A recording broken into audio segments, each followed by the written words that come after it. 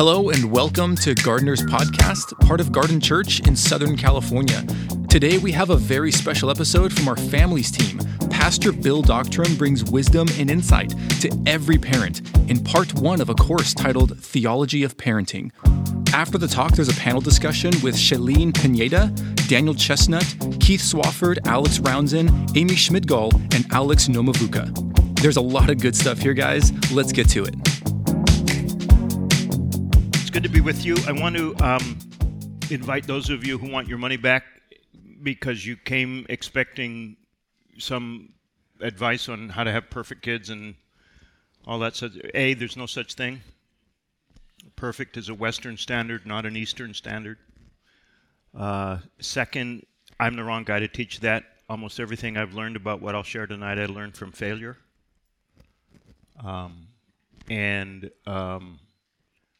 I invite then the learning in together, right?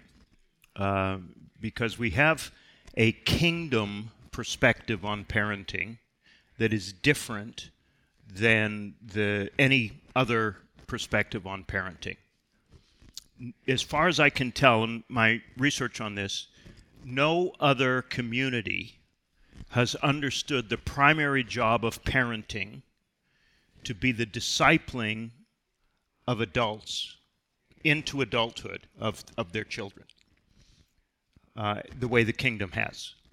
The way Jesus honored children as people first, not as extensions of their parents. And that's really hard because if I've defined my role as parent, then who my children are reflects on me. And from the get-go, Genesis chapter 2, the invitation has been to leave home, to differentiate from families of origin. So I think it's essential that you fail as parents, that you disappoint your children, that you allow them to disappoint you so that they have good reason to leave home. And you are glad to see them go because you've spent the last 15, 16, 17, 18 years equipping them to thrive without you. Then you can renegotiate your relationships as adults, brothers and sisters in Christ, with a sub-role of parent-child moving forward. Does that make sense? So if that's not what you signed up for, too bad, because that's what I'm doing. Couple of things to remind you of very quickly. That is to say, what we're going to look at is this idea of parenting as soul care, kind of an introductory idea of this, is to say that to care for another person means to help them become more fully themselves. So think about how that percolates down, if you will, into the raising up of our children. That is to say, my task is not to make them an extension of me. My task is to enable them to become more fully themselves.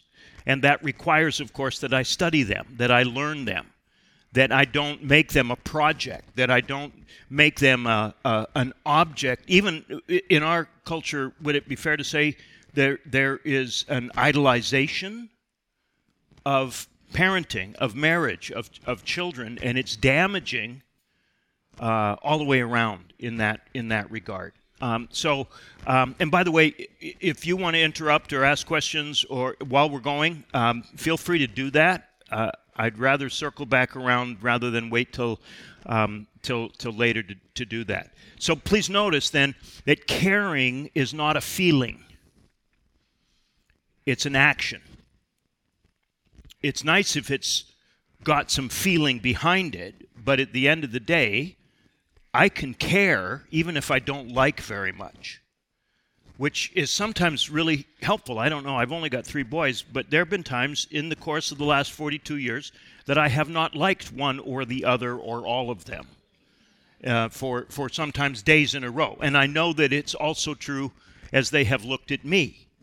So if you want to be liked by your kids, you're probably not going to be able to care well for them.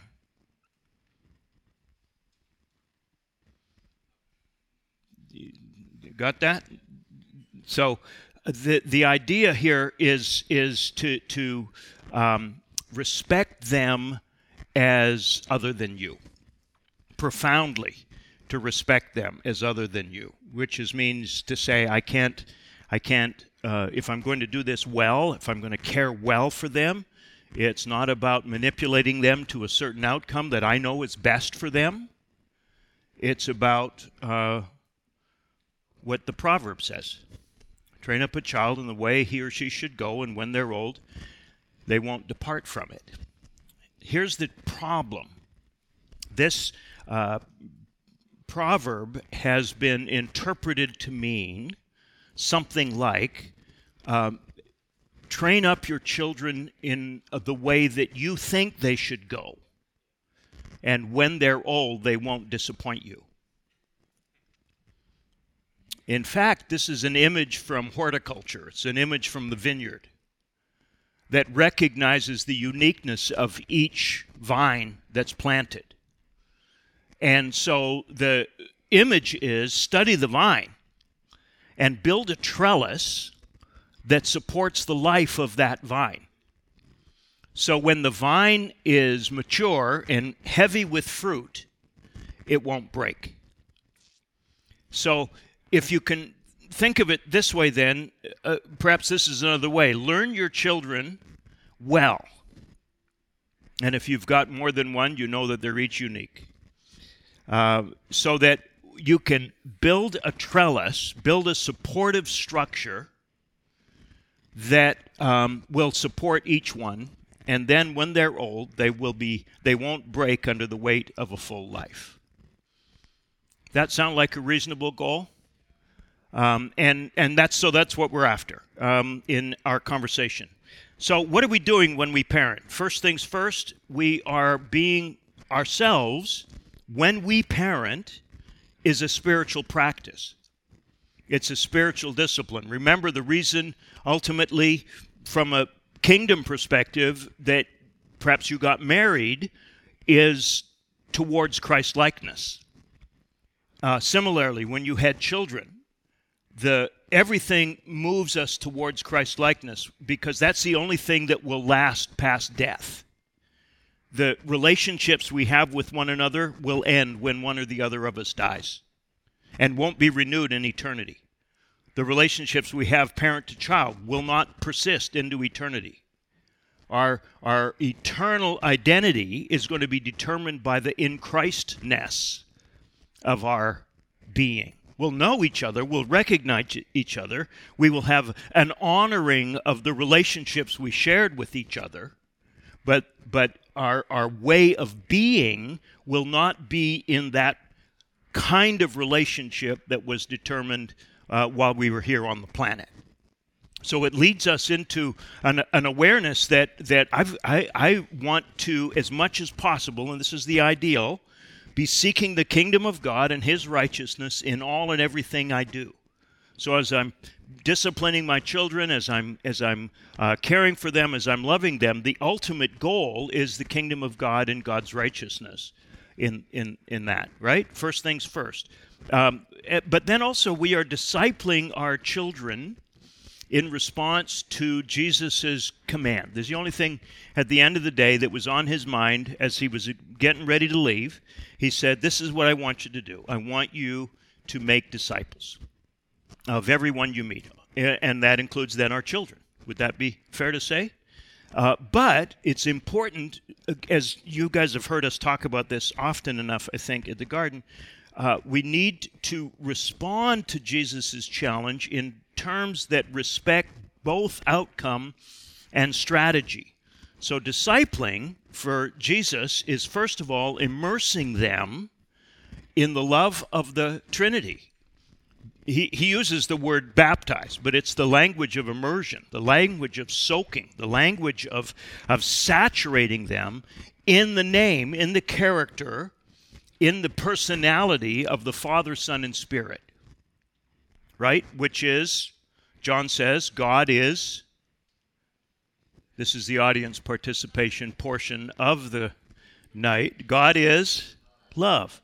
So Jesus says, here's what I want you to do. I want you to go into all the world, and I want you to make disciples. Here's how I want you to do that. I want you to soak people in the love of the Father, Son, and Spirit, which has saturated you. Then when you've done that, he says, you can teach them to live the way I've taught you how to live. Don't get that backwards. Don't be teaching before they've fallen in love. Because what you have to teach about following can't be learned in advance of loving.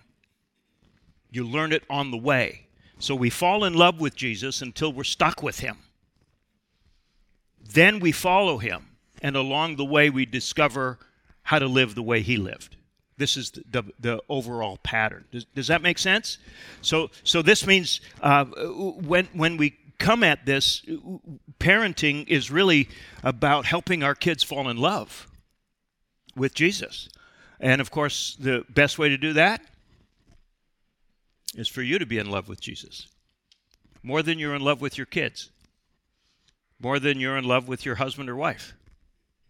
Because when they see your life lived in a way that does not make sense apart from your love for Jesus, they'll wonder how to make that happen. Now, that doesn't mean always as it did for Jesus. Some people were soaked and saturated by the love of God through Jesus himself and chose to go another way.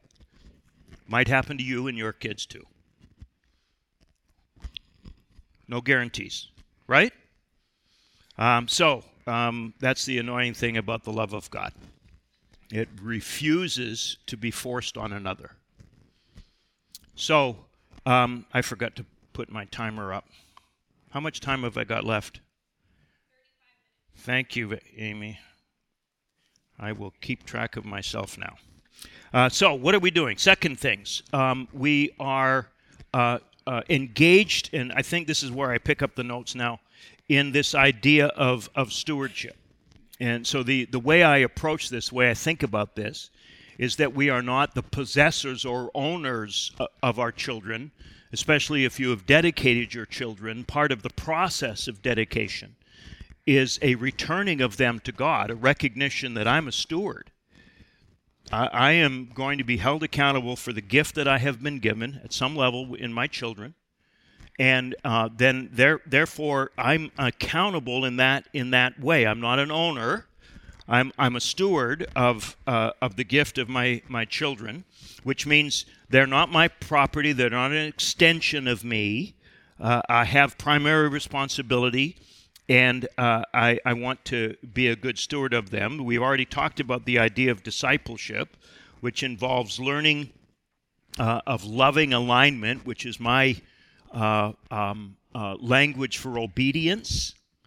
Obedience has taken a bad rap lately. It's not a bad thing, but often we just recoil at that language. So notice how Jesus shifts the conversation. When we begin to walk with him, he says, do what I tell you to do. But after we've been with him for long enough, remember what he says? I don't call you slaves anymore. I want you to do what I ask you to do because you love me. So loving alignment flows out of the relationship that we have been trained into, similarly to the way Jesus made disciples. So we lead in our own following of Jesus and make it easy for our kids to discover and implement their spiritual gifts. We talk about this. There's no junior Holy Spirit. Our kids and youth ministry focuses on helping kids begin to learn into what God has given them and practice of the gifts of the Spirit. I love that. And there's a stewardship that comes from that. That is not oppositional to what Jesus has trained us up in as well. He reminds the disciples often that it's children who are going to lead them. There's a lot of rationale behind that. And then, of course, there is this formational piece of which we have spoken, is the formation of character. The home, the community are character and spiritually formative environments. More unintentional than intentional. So we can try to be intentional in the character formation of our kids, But if our unintentional ways of treating and speaking to one another undermines or is in contradiction to the words we speak, those will have greater power than the words we speak. So live it, then teach it. And often, having lived it, you won't need to teach it because they'll pick it up in the air, in the environment.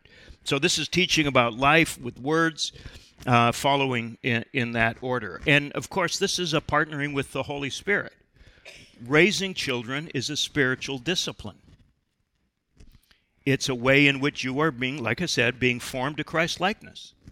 So and the only one who has the capacity to transform us into the likeness of Christ is the Holy Spirit. He's really good at it. So I want to offer up my parenting of my children to Him to use in forming me to Christ likeness, to have kind of in the back of my mind the constant question, especially when I'm in tension with my 13-year-old. And David at one time had 6-inch, his hair's black, 6-inch platinum blonde Liberty spikes, red, white, and blue, right down the center. It was gorgeous. Took him an hour and a half to get that. So it only lasted about 2 weeks. But during that period of time, it was like, dude, what do you, and at the end of the day, the Holy Spirit, what do you think I'm trying to do with you? No, Jesus, it's not about me. It's about Him and His rebellious attitude. Imagine how I will look as the pastor of the church when my son, by this time 6 feet tall, walks into church with 6-inch Liberty spikes. And Jesus said, since when did it become about you? Well, it's always been about me, Jesus. I mean, you get the point, right? So this idea of formation invites us into that partnership, and then to model and invite opportunities for immersion in the Trinitarian reality of love, and especially are our children formed when we acknowledge the mistakes that they know we have made. We screw up all the time. We're broken people parenting broken people. Since Genesis 5, there has been no family that's functional. They're all dysfunctional. They're all broken. So what do we do with that? Well, own the brokenness, because they know it, and they just wonder if you do. Right? It's like, ooh, boy, somebody want to tell Dad? And I found, maybe it's because of how I approach things, but my kids have learned way more from my failures than they have from my successes. The stories they tell around the table are on the multiple times that I got it wrong. Right? And so when I watch my oldest son parent my granddaughters, I just weep because the boy's crushing it. I didn't think when they announced that they were pregnant, I thought, oh, this is going to leave a mark. You know, can he be trusted with my granddaughters? I'm not sure. It's phenomenal. It's like, holy cow, let me take notes. Where did you learn that? Well, he learned it from me negatively. Right? I watch him when he's angry, and it's like, I wish I'd thought of that. Because he's clearly angry, not inappropriately, and his way of being angry and my way of being angry, opposites. Look at that, right? So the formational piece is at that ever. And the other piece, just to remember, we're responsible for inputs and context, not outputs. Remember, Jesus told repeatedly stories of sowing of seeds. We're responsible to make sure the seed is as good as it can be, that we are responsible to sow. We're not even responsible for the quality of the soil. We just need to acknowledge that there are varieties within the soil. And so as we lean into it, we just need to give up the idea that there's perfect kids raised by perfect parents someplace, and that I'm not one of them, because that's simply not true. And then the final thing that we are engaged in is the raising of responsible adults capable of functioning successfully in the current cultural moment, with the qualification that they have been informed by kingdom values, because that is our role, right? It's part of the task. So what this means is a variety of things, but this includes things like practical matters in terms of life skills. And again, this is not just learned in the home. This is learned in partnership with the school, whatever systems you end up choosing, in the little leagues, in the various sports and music and dance and activities. Depends a lot on their age and personality and temperament, each one different. The practicing of these necessary life skills is really in collaboration with the village. Hillary got at least that right. Is that too old? Nobody got that. I thought that was a good joke. It's like you guys are as bad as my undergrad classes. Nobody gets my joke. They say that was from the last millennium. Thank you. But anyway, the idea that I'm after here, though, is do they know how to balance a checkbook? Yes, there is such a thing. It doesn't have to be an actual book, but they should be able to keep track of money, know where it came from, know how it got there, and know what happened to it. That is not learned out of the ether. That starts to, and some of them will have that very naturally, and others of them will not. You know, when my oldest son, gave the toast at his youngest brother's wedding, so there's 11 years difference between oldest and youngest, and Jan, my oldest, said when Peter and Chelsea announced their engagement, I got him the book from my shelf. He already had it, generous that he is. Total Money Makeover, Dave Ramsey's thing. And he said the difference between me and Peter is that Peter read it. Yep, that's the boy. So as of now, the youngest is far more financially responsible than the oldest is, because he read the book and put it into practice. But nonetheless, the skill levels to manage that is part of our socialization, if you will, the learning of personal responsibility, and a good work ethic, honest day's work for an honest day's pay, so to speak, right? The learning of, I think it's important for as long as we have them available, automotive maintenance. Boys and girls need to learn how to change the oil, even if they never do it in adult life, because they have a fabulously remunerative job that requires, the story. But the truth is, on their way through college, on their way through life, at one point in time, it might be helpful to know how to change a flat tire. And if they have to learn it on the side of the 405 freeway, that's a whole other layer of learning than in the driveway, where you can help them learn into that. How do they boil water? Where's the recipe for boiling water? And I know I had it here somewhere. A basic. Do you see what I'm saying? So the idea is handing on these basic life skills to enable them to function, and some of them will flourish in it. Again, one of my boys is almost a gourmet cook, and the other is a gourmet eater, and so it works out really well.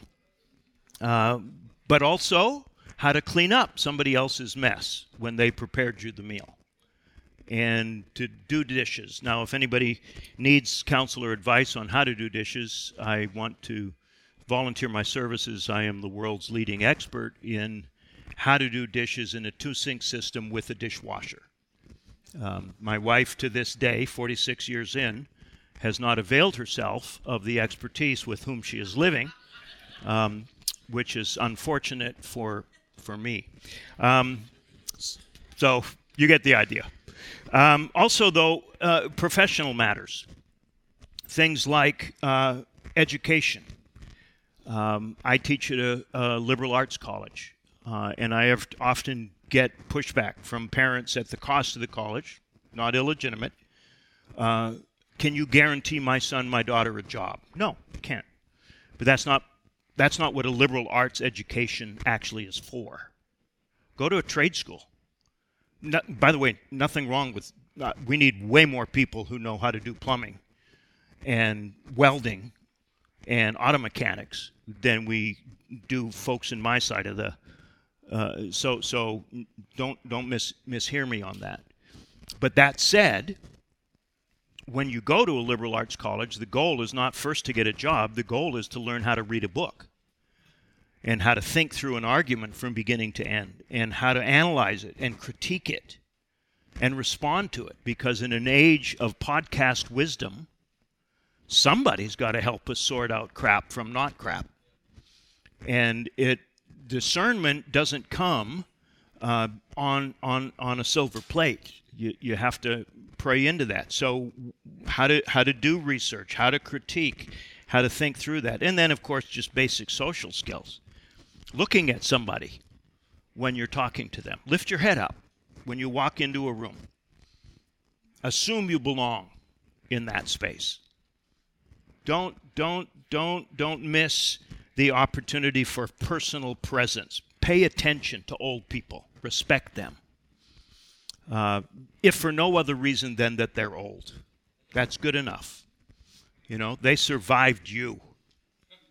So, and then honoring the other as valued and enabling independence. So, we good? Any questions, clarifications? I'm moving quickly, not too, I don't think. We good? All right. So, basic disciplines for parenting in Jesus' name. First, have for yourself an established but flexible rhythm as foundation. The components of this are, in my view, a weekly Sabbath that fills up the reservoir that gets drained through the course of the week. And biblically, Sabbath is first, it's foundation, not destination. So we establish Sabbath as much and as best we can. And we can talk about what that means, although you've heard us preach on it often enough. But then I think there's a daily rhythm of connection with God. Sometimes it's 5 minutes of silence, and that's all you get. And you have to lock yourself in the bathroom to get that. That's okay. It doesn't have to be, read through the Bible in a year kind of stuff. But a regular rhythm of touching base. The goal of this is not to do it. The goal of this is to train your soul into awareness of God's presence with you 24/7. So that there is just a hiccup moment where you can sink below the surface of whatever's happening into the everlasting arms, where you have an awareness that even in the middle of this chaos here, right there, I am cared for. And that becomes essential, right, as we parent in chaotic and confusing times. But then, of course, out of this, your own identity in Christ is really, really critical. And again, not anything that you haven't heard us talk about, but you must increasingly listen to the voice from the heavens that says what is true about you. You are my beloved child, in whom I am well pleased. That is true. So when your kid screams that they hate you and that you're the worst mother in the history of the world, or when your 5-year-old has a meltdown because in her bean and cheese burrito, which she specifically ordered, she was upset that the beans and the cheese were touching. This was last Sunday. It's like, girl, that's what it is. Well, make it not. How do you keep? You got to have. Oh, wait. Oh, yeah. I'm not what she says about me. I am what he says about me. Right?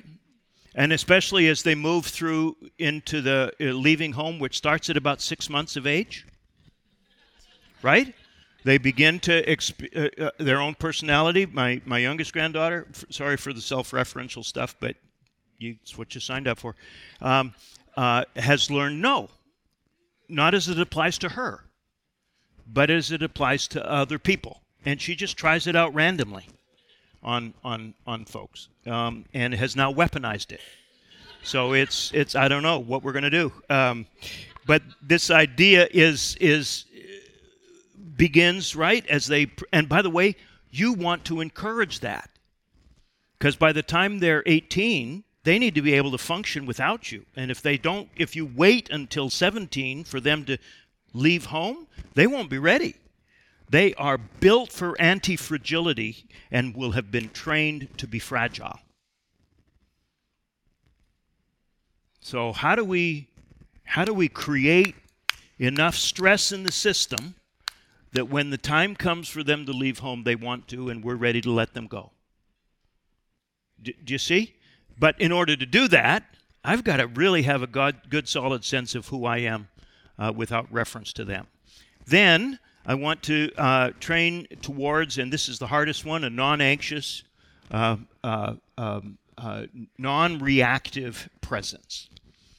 Kids begin to discover your buttons very early through just random pressing of things, right? And they'll find the one that works and keep pressing that until it doesn't work anymore.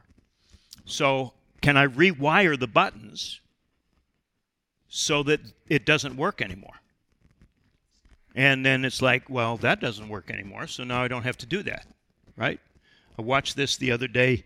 A guy at Walmart had his, I don't know how old she was, probably 3, complete and utter meltdown in front of the vegetable display. And here was Dad, just standing back, making sure nobody stepped on his daughter, just waiting until she was done. And then every once in a while you could see her in full tantrum stop and look. And my guess is that probably won't happen very often because it didn't have the desired effect. No guarantees, but then, of course, chosen love for your parenting partner.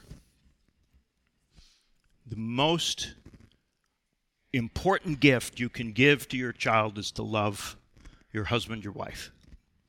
Because if you don't, you will almost always, and whether you do or not, one of the other of your kids will slip into that role because they know it's missing.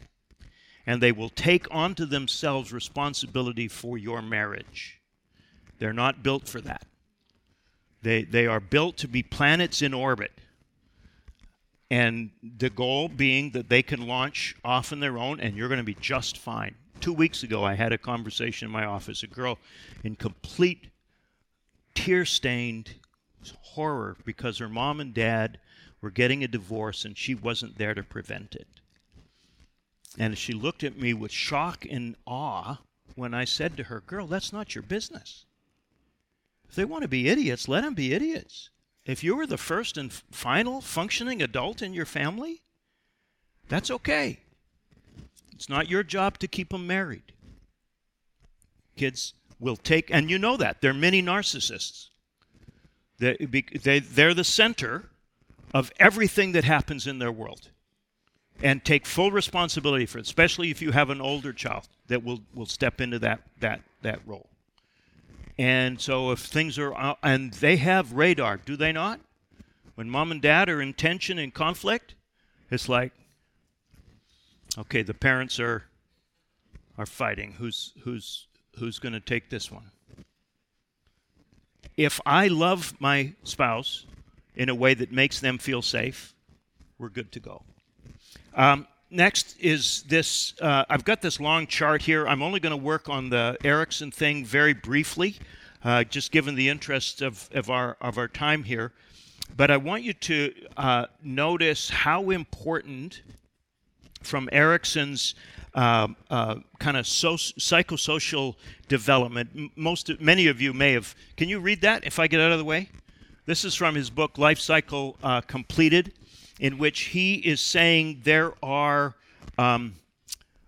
tensions that need to be resolved at each age level. And how they get resolved, either affirmatively or negatively, affects the age and the tensions that get resolved later on. So he says the first one, in infancy, trust, it gets resolved in the first roughly 6 months, where kids learn, can you be trusted? Am I safe? That doesn't mean, am I not going to be hurt? It's, when I get hurt, will there be somebody to help me?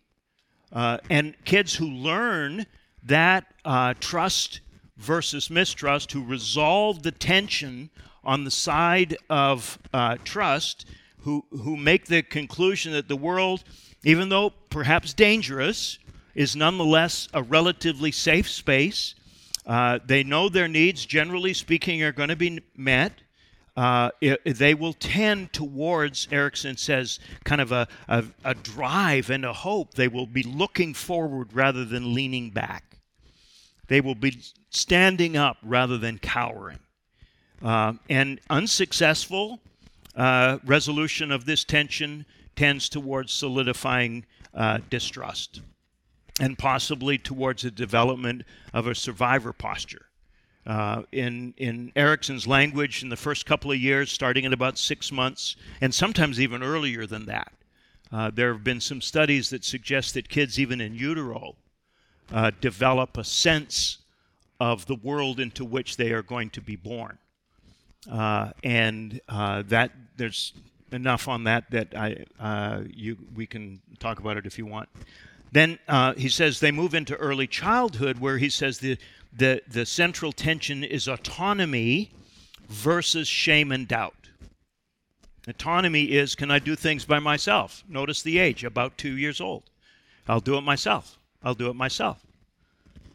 And the parent that recognizes, okay, this is good, assists them to do it themselves, even if it takes a longer time and is messier, because that autonomy enables them to, I don't need to rely on everybody else all the time. You've heard the stories, sometimes sad and horror stories, where 5-year-olds are taking care of a dysfunctional parent. I've had a girl in my class a few years ago. Dad was an alcoholic. Mom was checked out.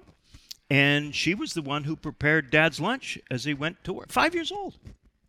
She'd learned how to do it. Enormous skills. Enormous. And 5 years not supposed to do that, in case you had visions of distribution of labor. But that was something that she picked up that she needed to do. It was her job. Mom couldn't mom, so guess who mommed? The 5-year-old mommed. And stepped into that role, which then had ripple-on effects until she and I met when she was 22. And as an adult child of an alcoholic, there are a whole range of things that flow out of that, but that's a whole other conversation. A successful resolution tends towards self-control, the development of willpower and agency. This is at 2 to 3 years of age. Unsuccessful tends towards inadequacy and insecurity. Now, you already probably have figured this out, but look at the likelihood of a kid trained in mistrust as they move into that second period. Already by the time they're roughly 6 months to 2 years old, they start a trajectory towards shame and doubt, because they have been trained by their system to hide, that they are limited in their own agency. Then the preschool age, the central tension is initiative versus guilt. Am I good or bad? By which, by the way, good and bad is often accepted and approved versus rejected or disapproved. When I'm good, I'm loved, and when I'm not good, I'm not loved. And how do we communicate? You're loved all the time. What you did, not okay. You're okay. That's a challenging concept for adults to gain. Notice how quickly we attach character to behavior, even in our thinking about another person, right? So the idea here is learning to exert self-control and power, and successful resolution moves towards direction and purpose, unsuccessful towards guilt and self-dismissal. As they move into the ages 6 through 11, the school age, Erickson says the central tension now becomes initiative and industry versus guilt. So you see the trajectory and all. I'm not going to go through all of these, but in the early stages, there's a setting of the trajectory. Now, here's the beautiful thing: grace intervenes at every level. God intervenes at every level. There is not a single card the Holy Spirit is dealt that he can't play a winning hand with. Not a single one. So it becomes critical that we say, oh man, I really screwed it up with my 6. No. We bring it in and we offer up the reality that, okay, we made a mistake. Let's get used to that. It's going to happen often. Does that make sense?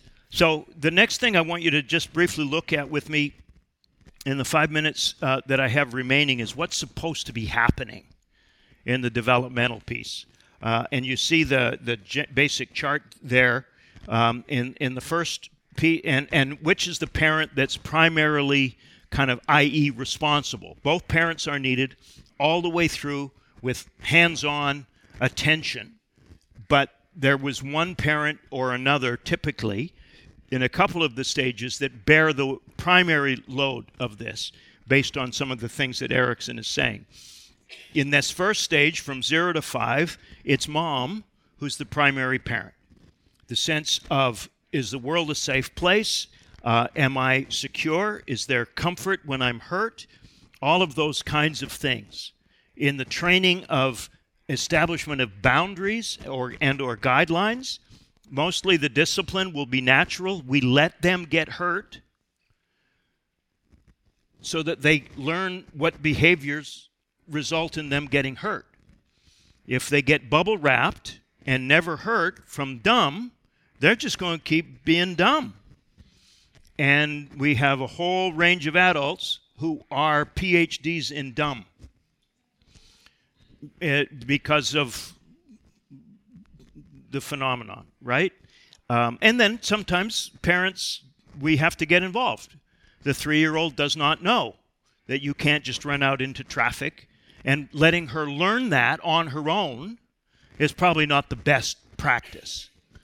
So instead, there might be a holding of the hand a little more firmly, or it might be a swat that attacks attention, which is a far removal from anything remotely close to child abuse.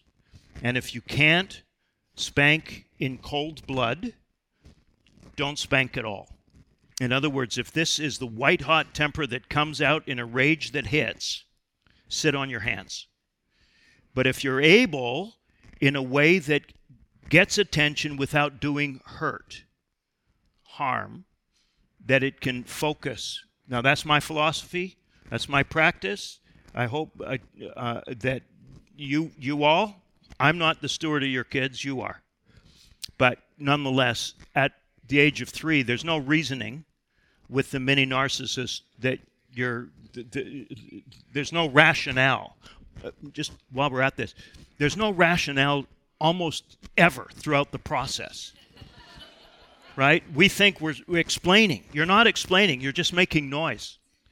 And this is well up into adulthood, because we like to think that we're rational people who arrive at a conclusion, having evaluated all the circumstances and information, and we have made a reasonable choice.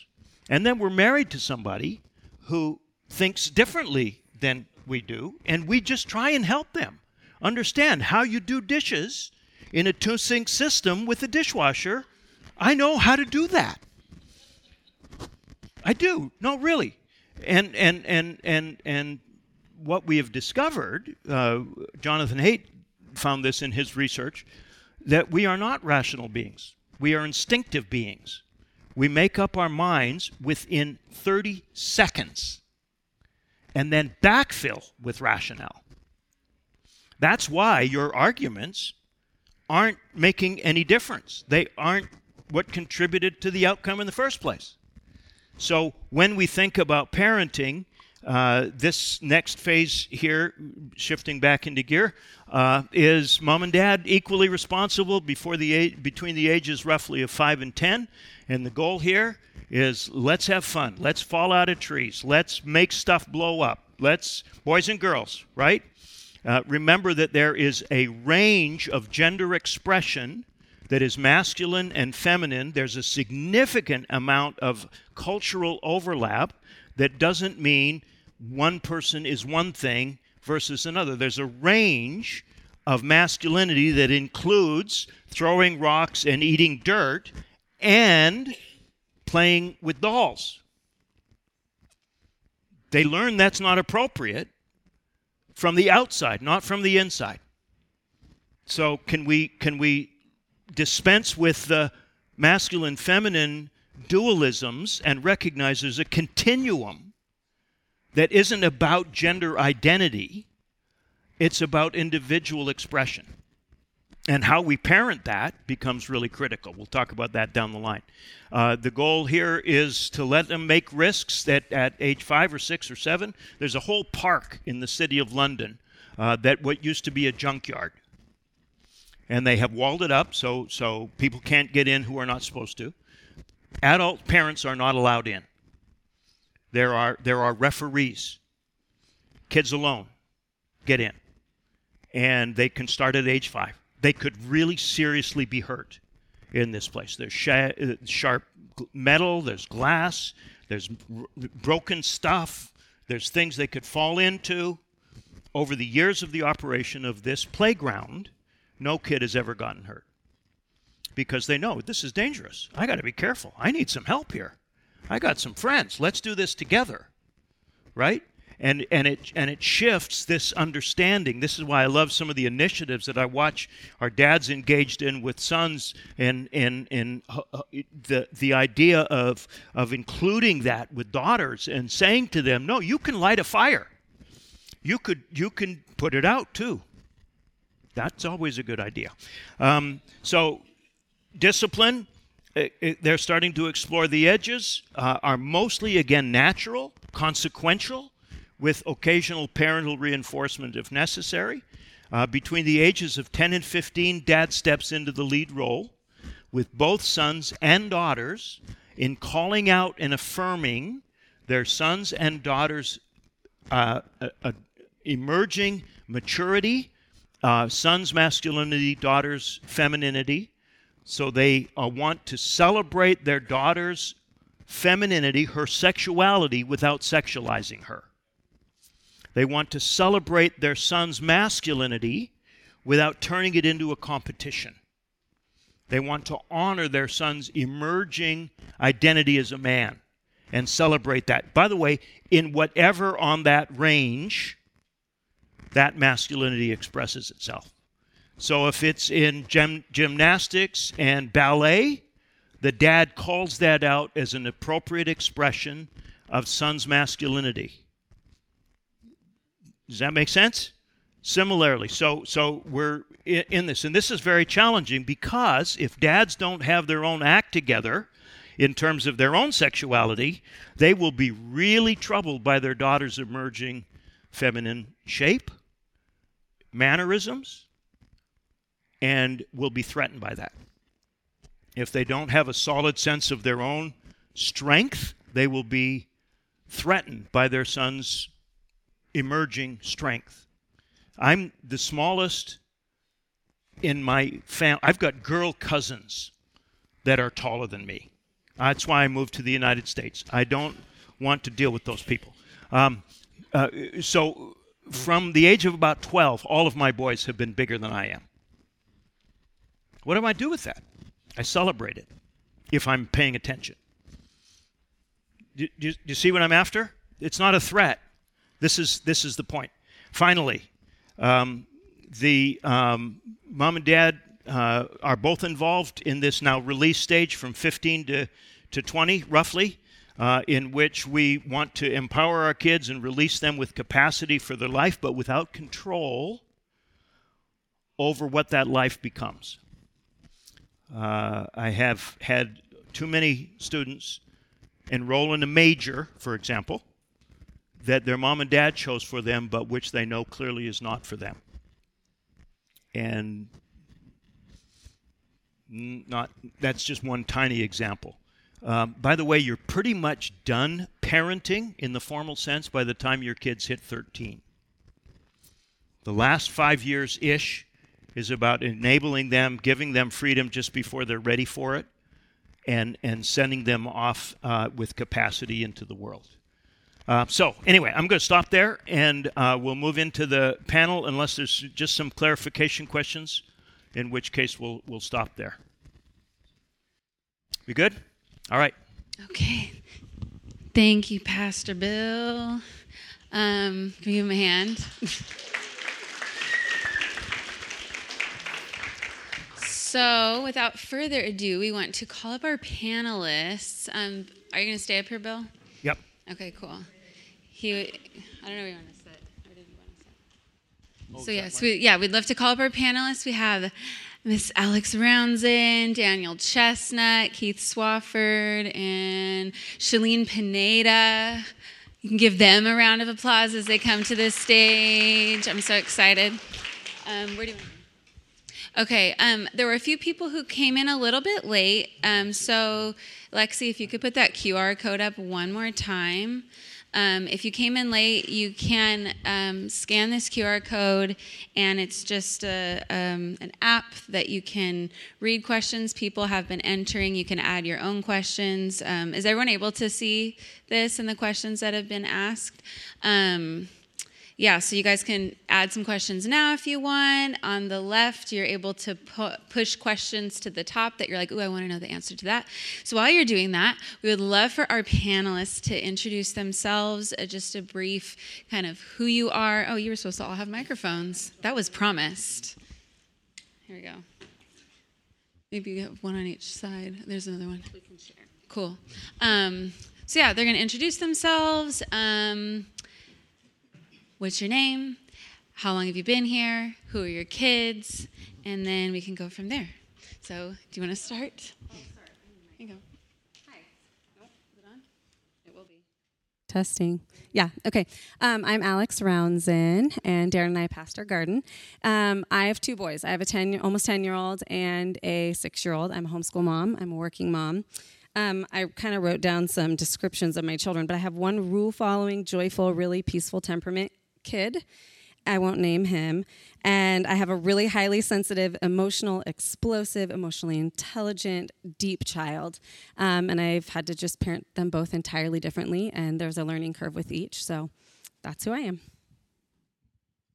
I love that. My name's Keith Swafford. My wife Tiffany and I, we have two kids. They are 6 and 8. We have a boy and a girl. We've been a part of Garden for a little over 2 years or so. And I think unique to our parenting journey is that we didn't do ages 1 through 3 because we started with fostering with our two kids. And now are moving into adoption with them. But with the fostering comes with trauma, and the Erickson model was awesome to see. And so just working through trauma, big feelings, all those sort of things have been, I think, a little bit more unique. But I can't answer any questions about 1 through 3, so someone else can take care of that. Hey, I'm Shalene Pineda. I have 2 girls, 18 and 20. They're not young. I'm in a new phase, and this is a phase where I feel like I'm starting over. And so having to learn how to respect them and just give space, I think, for them to exist in our home. That's sort of where we are. I'm Daniel Chestnut. Katie and I have our boy, Brooklyn. He is almost 12. And I think what's unique to us is I have one son. I love being his dad. I'm really passionate about raising my son and initiating him and being an intentional father. But he gets all my attention and a lot of my time. And I think that's unique to our family. Yeah. Thanks, guys. And I guess Amy and I can also share about our kids. But I have 5, and they're 9, 7, 5, 9, 7, 5, 3, and 1. 2 girls, 2 boys, and a girl. And again, very different personalities. And I think something that's also unique that you share is we have like a cross-cultural home in our house and mixed race in our house. So that comes with its own unique conversations and challenges and celebrations. But that's us. Do you want to share yours? I have a 2.5-year-old who is ready to be potty trained because she just pulled her diaper off. So that's why I had to step out. And then 11-month difference, I have a 1.5-year-old. So 1.5 and 2.5. So got the first question. All right, so we're going to jump right in. The first question that has been bumped up 6 times, and any one of you guys can answer this if you feel the burn. How do you suggest arguing or disagreeing in front of your kids? What are some good ground rules and ways to not make everything a closed door thing? Who wants to jump into that? Well, I was just going to preface this with the fact that when we were back there before we started, we basically all agreed that none of us are experts on any of this, and we're all learning as we go. So everything we share, at least as far as I go, is going to be probably through mistakes, as Bill said, and just going through that. But I can share a little bit about what we do. I may not make any suggestions to you, but I will share a little bit of what we do. In our home, we will have disagreements, but we will not have fights in front of our kids.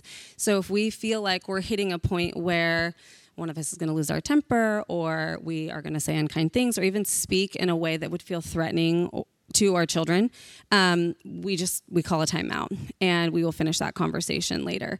But we also do a lot of review and repair with our kids.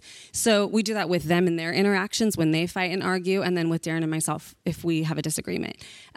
We will come back around on the backside of that, even if we have to take a timeout and finish the conversation later. We will come back and review and repair in their presence, even if we've already done that repair between Darren and myself privately. And a lot of times we will bullet point out, hey, this is what we were talking about. This is why. This is what Daddy felt. This is what I felt. Here's how we resolved this. And we come together in unity in front of them. We do not do this perfectly. There are many, many times where I'm like, you need a timeout. No, you need a timeout. So it's done imperfectly. Pause. You need to pause right now, But we don't want to fight in front of them. I feel like that creates a lot of anxiety, specifically for one of our children. But we'll have disagreements, and if we need to fight it out, then we do it behind closed doors and come back and repair later. So that's what we do. Yeah, Go ahead. In my home growing up, that was not modeled at all. And conflict, I learned that conflict was kind of a negative thing. And it was more so because I just didn't see it. And Katie's really helped me learn she's really good at it. And I'm learning. And we have, because it's just the 3 of us, there's no, Brooks hears everything and is a part of a lot of our conversations. And it's it's okay. I love what you guys are doing. And I think that's just from my experience growing up, I wish that was modeled well so I could learn in my now adulthood that that's possible. Yeah. I think the piece that I would add, because I do a lot of pre-marriage counseling as well, and when we get to the conversation on conflict, 90% of the time, in good Christian homes, conflict was resolved behind doors, and kids, knowing there was conflict, had no idea what was going on back there. There was just an outcome. And to model healthy conflict, resolution of differences, and moving on without remainder is a huge gift to Daniel's point. But that means you need to be able to resolve the differences and move on without remainder. So that's the piece to learn. That's so good. We actually talk about how we live into forgiveness. Yeah. If we have forgiven, what does that look like to continue to forgive? And I mean, my boys need to practice that 25 times a day. But you have chosen to forgive. You guys have made repair. So what does it look like to move forward in your relationship in that forgiveness? Yeah. Okay, still on anger, but more, I think, directed at your children. This is a question more for you, Bill. I think it says, you talked about your son showing his anger appropriately towards his children. Can you explain more what that looks like? So maybe what's the line between inappropriate and appropriate anger towards your children? Yeah, anger is a gift. We've talked about this before, but anger is a gift that signals a boundary violation. So what was the boundary that was violated? Is the degree of anger appropriate to the degree of violation? Is it calibrated properly? So when it goes into the emotional loss of temper, you can be angry without having to lose your temper. But you have to learn how to be angry in Jesus' name. That is to say, how would Jesus be angry? And he got angry in this scenario. So it's not a loss of control. It's not a loss of sense of self. It's not Frankenstein or Jekyll and Hyde. It's not a different person. It is a communication that the line has been crossed, there's been a boundary that's been violated, and now we are going to respond to that rather than react to it, which sometimes you got to take a beat, you got to take a minute to let the air out of the system because it's pretty highly pressurized at that moment. But then in that, there's always a circle back and follow up. What was the boundary? What was the violation? And how did the response work? The next question. Is that helpful? It's off. Is that helpful? Okay. Okay. We'll just stick to conflict here. How to help siblings' relationships when there's fighting between them. So what about when there's conflict amongst siblings? Yeah. At this phase, I've had to step back and allow them to have it. I think it's important for them to be able to, I guess, analyze what they're feeling. And I also need to see it.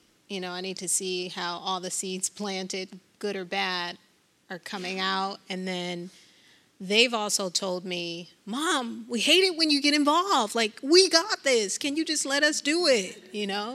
And so that's another, space that I've had to back up and allow them to do that. And sometimes it gets really nasty. And sometimes I'm in the back cracking up. And I'm just like, she shouldn't have said that. And you tripped out right there. But, those kinds of things.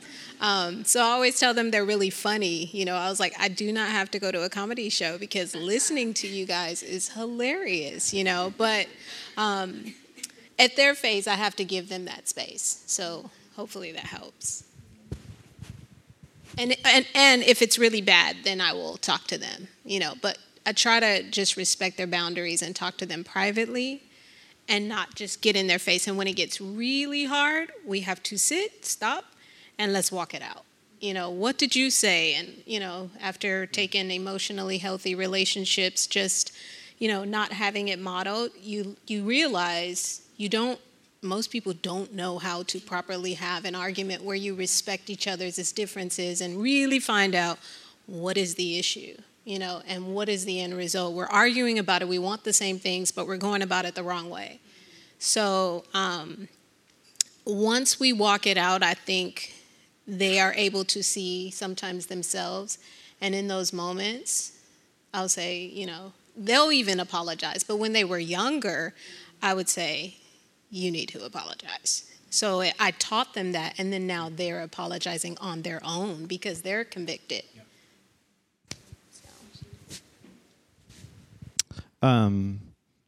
With my kids being 6 and 8, I feel like we're really heavy, or at least this works for us, so I'll just say that. We have to teach them how to do it, which is hard because as a parent, I feel like a lot of times you're just wanting to shut the situation down, the conflict, or you want to get to the peace really quickly. And so when conflict is happening, I know between our two kids, we actually have to kind of recreate what just happened with them and we use the phrase of like redo. Let's do a redo. And we will redo it in a way so that way they can see how it sounds and how it hears and how it could hear to the other person. And it takes time, and then we make them practice the redo as well, so that their brain is literally getting retrained of like, hey, when this person pulls his toy away from me, like I'm not losing everything. They are just really excited about it too, right? So something about redoing it and practicing it well, and actually I think honoring your kids to know that they're smart enough that they will actually get this. So just entering it in has been really helpful for us when our kids have conflict, but they're also kids and they'll have conflict, you know. All right. This is pointed to the fathers, but as a father, can you give some practical examples of calling out the daughter's sexuality and sons? What does that look like? Probably the classic is the first date a daughter has is with dad. And he, in the preparation and lead up for that, and mom as a complicit partner, trains her, if you will, in how men ought to treat her.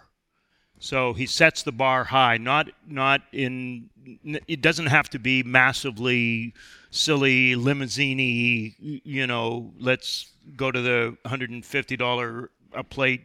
No, it's time and honoring, and as strange as it sounds, the primary way to do it is affirming her beauty with it, which includes emerging sexuality and the shape of her body, which is always going to be a coin toss for kids because they're getting pummeled with all kinds of folks who are telling them what it should be like. So to have the most important man in her life, by the way, that persists well into adulthood, despite maybe actions or reactions. It's still dad's eyes that she sees herself reflected in. So even chance comments can be taken and turned in ways that that can be negatively spun. So it's those kinds of things, and then especially the sexuality piece. Because we'll talk about that as much as you want to, but we need to have that conversation throughout the emerging life. You don't have the talk when they're 10 because you're already 5 years too late. It's sexual curiosity begins to develop really early, and they learn very quickly, are you a reliable source of information? And if you're not, they won't ask you anymore. And you'll just think, fine. And then you will be surprised at the level of awareness, the language, and the understandings. And so to have that conversation on an ongoing basis, which celebrates body shape and size and emerging beauty that complements character, that becomes the primary focus. That's great. We got to get more of that too. Okay. Another question. How have you invited your kids into studying the Bible with you at an early age, or just learning more about Jesus through Scripture? That was hard for me. Again, my parents took me to church. Wow. But, well, I'm going to say it. My parents took me to church, but right after we went to the liquor store. Okay? So I have had a very tough time understanding what does it look like to disciple your kids at their age. I was discipled, someone walked me through the Bible, and she was an ex-gang member, and she was like, ride or die, So it was very tough. It was different than that which I could present to a child. And so when I began to homeschool them, well, first, when I had them in public school, I realized we were at a church at the time, and the guy would do parenting conferences, and he happened to be very gifted with the heart of children, if you will, because he worked in law enforcement with abused kids. And so he had a special place for them.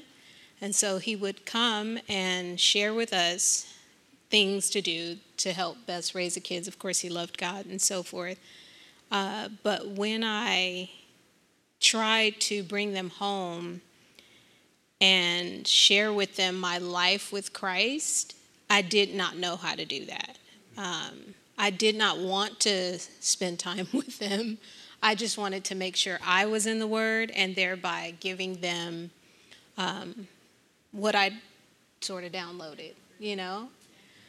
And so God grew me through homeschooling and just being a mom, and I began to learn to read with them, as simple as that. You know, I never liked devotions at first. I thought they were kind of silly for some reason because I didn't grow up that way. I'll pick up a devotion even to this day. 5 minutes, open it. We're just going to talk, you know, and I'll read it to them. I like, I don't know, Thoughts to Make Your Heart Sing. Anybody know that one? We've read that literally 3 times. Like, not back to back, but just anything that will minister to the heart of, to them about just the love of Christ. It doesn't have to be a Bible study. So I do a devotion with them. And then through the years, we've also done like small Bible studies, and we would actually read something or a book, biblically inspiring book, or I'll give them a book that God puts on my heart to give them. Kenya, I gave like Brother Lawrence, The Presence of God, and she loved it. And so it's a matter of like praying too and just saying, God, these are your kids. You know their personalities. You know your schedules as well. What do they need? I think that I had to learn. That was a humbling lesson I had to learn because I was very, got to do this. Make sure I did this. Check off the list. And he broke me from that. So just actually spending time with them and walking it out. I think if we can model what it looks like in the same way we were talking about how we model how to have an argument. Well, how do you sit with God? How do you just wait until he shows up? How do you open your hands and say, Holy Spirit, show up? How do you pray? I think we have to do those same things, and we have to make space for that. It's really good. Thank you. Do you want to share?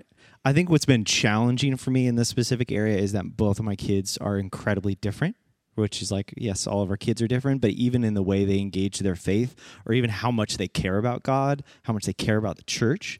And so just trying to navigate like honoring and actually like following like their curiosity and who God is. Like my son is so much about details and facts.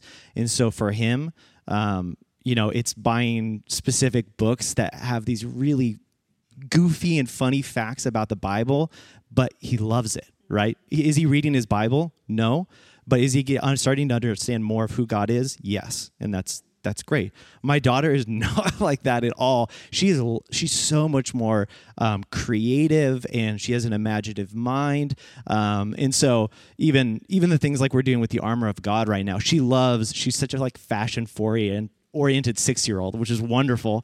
And so she, bringing life. So a challenge for me is be like, hey, Keith, this is the way that you really have intimate moments with God, and I love being with him in that way, and it's not going to be the same way with my kids, and having to I need to follow their curiosity and not kind of go down my lane, it's hard to do, but it is beautiful when you can see your kids, in their lanes that they're going in, and just follow that one. That's good. That's really good. Well, I feel like ours is a little unique. Our kids are PKs for better or worse, but I really like what Bill said earlier, and the way I wrote it down on my notes is that this stuff is caught, not taught. So if it's lived through your life, your kids are going to absorb that and participate in that. But we also have tried to be strategic. We've been strategic with scripture memorization, and we will do 1 verse a month. We will read it 3 or 4 times over the breakfast table, and our kids learn it over time. Our oldest sees Darren get up every single morning in the Word. He now asks to get up 15 minutes early and sit with Darren. But that just started in the last 6 months. Our youngest absolutely hates doing that, rebels every time he has to, throws a fit, ruins the entire morning. And so we've had to get creative with engaging him in that. So sometimes that looks like if he's having an anxious day or an overwhelming day, we will listen to or read one or two passages of Scripture, and we'll pull out his art supplies and say, what did you hear? What did you learn? What did God say? What did the Bible say? Who was it about? And just engage his imagination. I find the more you force it, the less they want to, and the more you embody it, the more they're attracted to that. So, yeah, that's all I got. Yeah, this is for a long time I was trying to get Brooklyn to give me feedback, and in this time I've just been learning.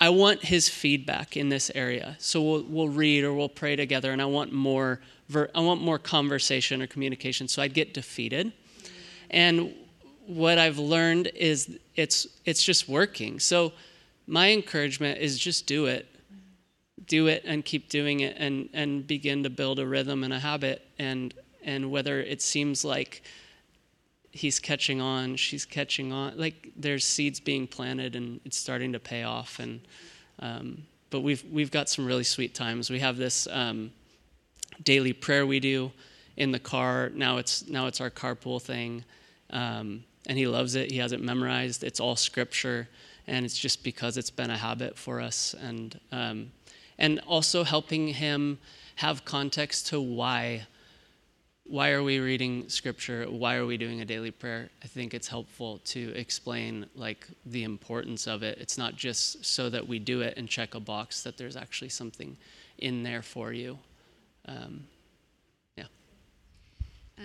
We're going to have to end with this last question because we do want to make space for a little bit of prayer, but I think this is a really good question, and it actually speaks to something we were praying about before we started this evening.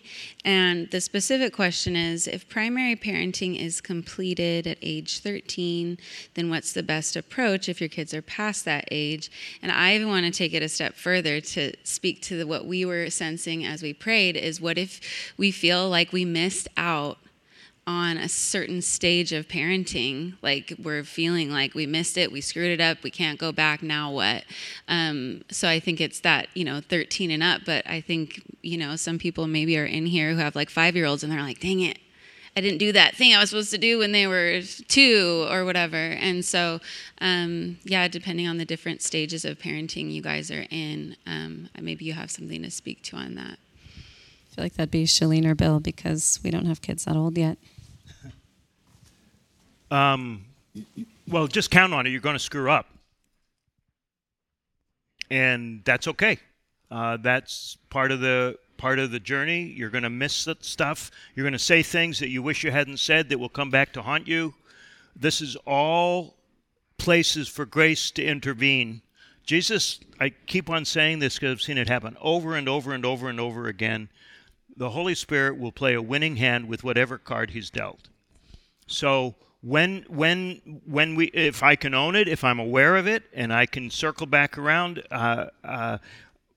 when our youngest son was born, Jude had a season of postpartum depression that spiraled into clinical depression, dealing with her dad died when she was 3 and never properly managed that, and family history of those kinds of things. As a result, she feels that she was emotionally distant from the 2 older boys particularly, and they have both acknowledged that that's what they felt too.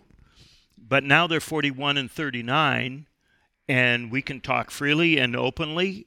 It made them comfortable to seek professional help when they needed it. It enabled them to, when we owned that and told the story, it gave us a different kind of conversation to have.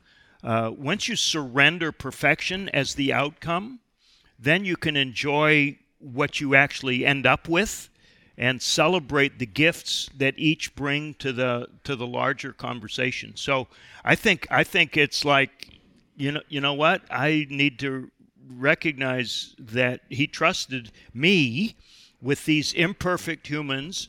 I also am imperfect. This is going to multiply. Yes, it will. And so now how do we offer that up? How do we make that learning into a spiritual practice without making outcomes and satisfaction and happiness the end goal in that?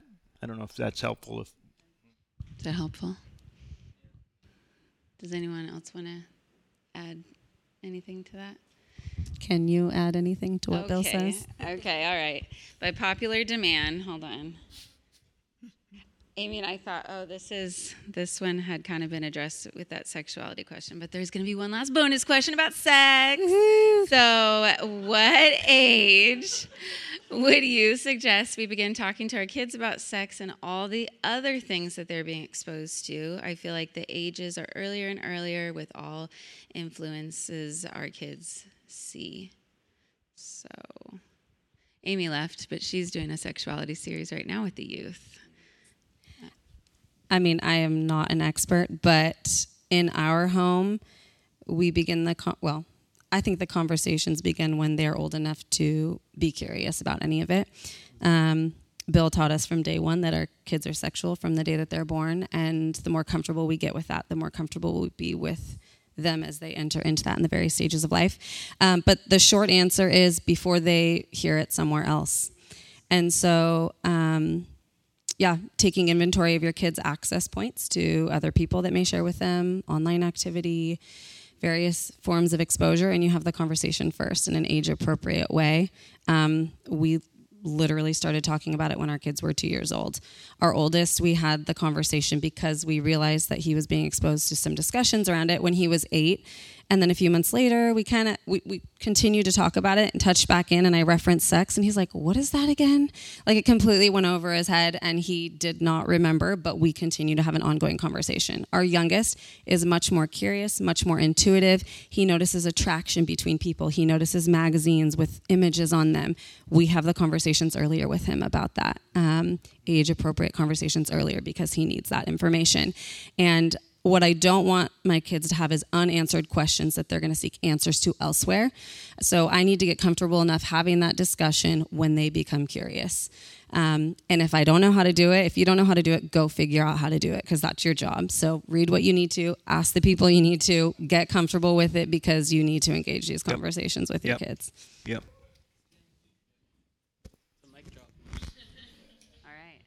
Can I just say one thing? Course. Kids deal really well with reality.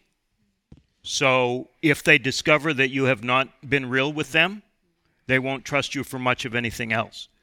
So the reality, not just around that topic, but when bad things happen, don't protect them, age appropriate, obviously, but don't protect them from the bad things that happen because they will interpret it, they will learn about it, and if they have discovered that what you have told them is not, they deal really well with reality and not well with anything else. So that becomes kind of the rubric.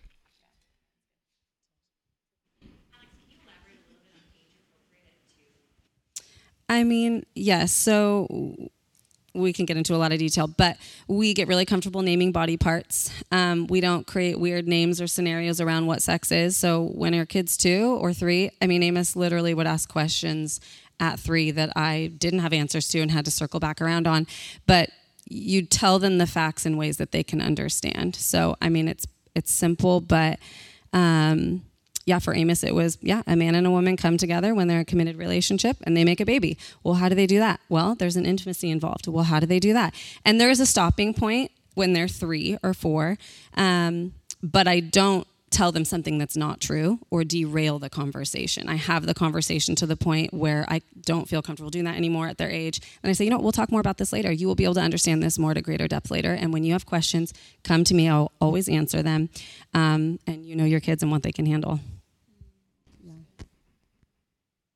If you don't do it, somebody at preschool will.